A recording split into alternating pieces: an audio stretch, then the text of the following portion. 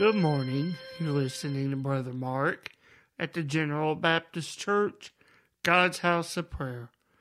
Open with me this morning to the Scriptures. I'd like us to return to the book of Ecclesiastes, and we'll read beginning in the ninth chapter, looking at the fourth verse.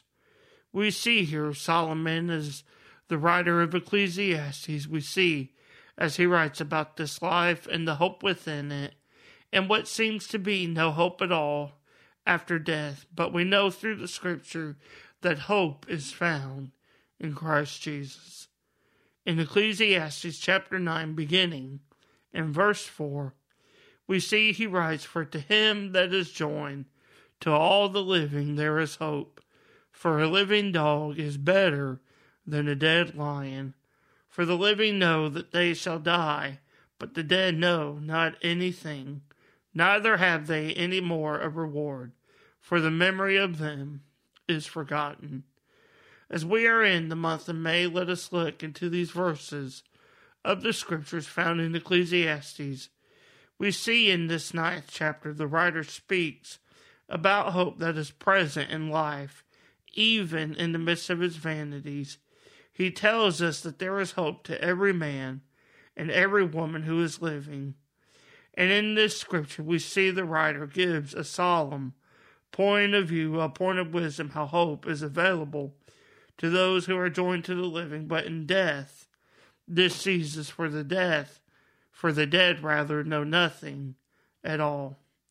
As we read these words today, we must take to heart the hope of Christ that is living within us. And while we are living, for in death, apart from Christ and his salvation, hope does cease. For in life, we are given through Christ this hope and salvation. In this scripture this morning, we see, as it seems grim, but it is the truth of life. Death has been placed upon all through one man's sin, but thanks be to God, that but through hope, grace, and salvation, life has come upon all through another man who is Christ Jesus. Paul writes of this in his letter to the Roman church. He says in Romans 5 and verse 17, "For if by one man's offense death reigned by one, much more they which receive abundance of grace and of the gift of righteousness shall reign in life by one, Jesus Christ." This morning, as you're listening in, I want to remind you, let this scripture speak to you, to remind you of the hope that is eternal and the peace that is given eternally in Christ Jesus, that we have hope beyond this life and beyond the grave. We have hope to live even eternally with Christ Jesus the Lord.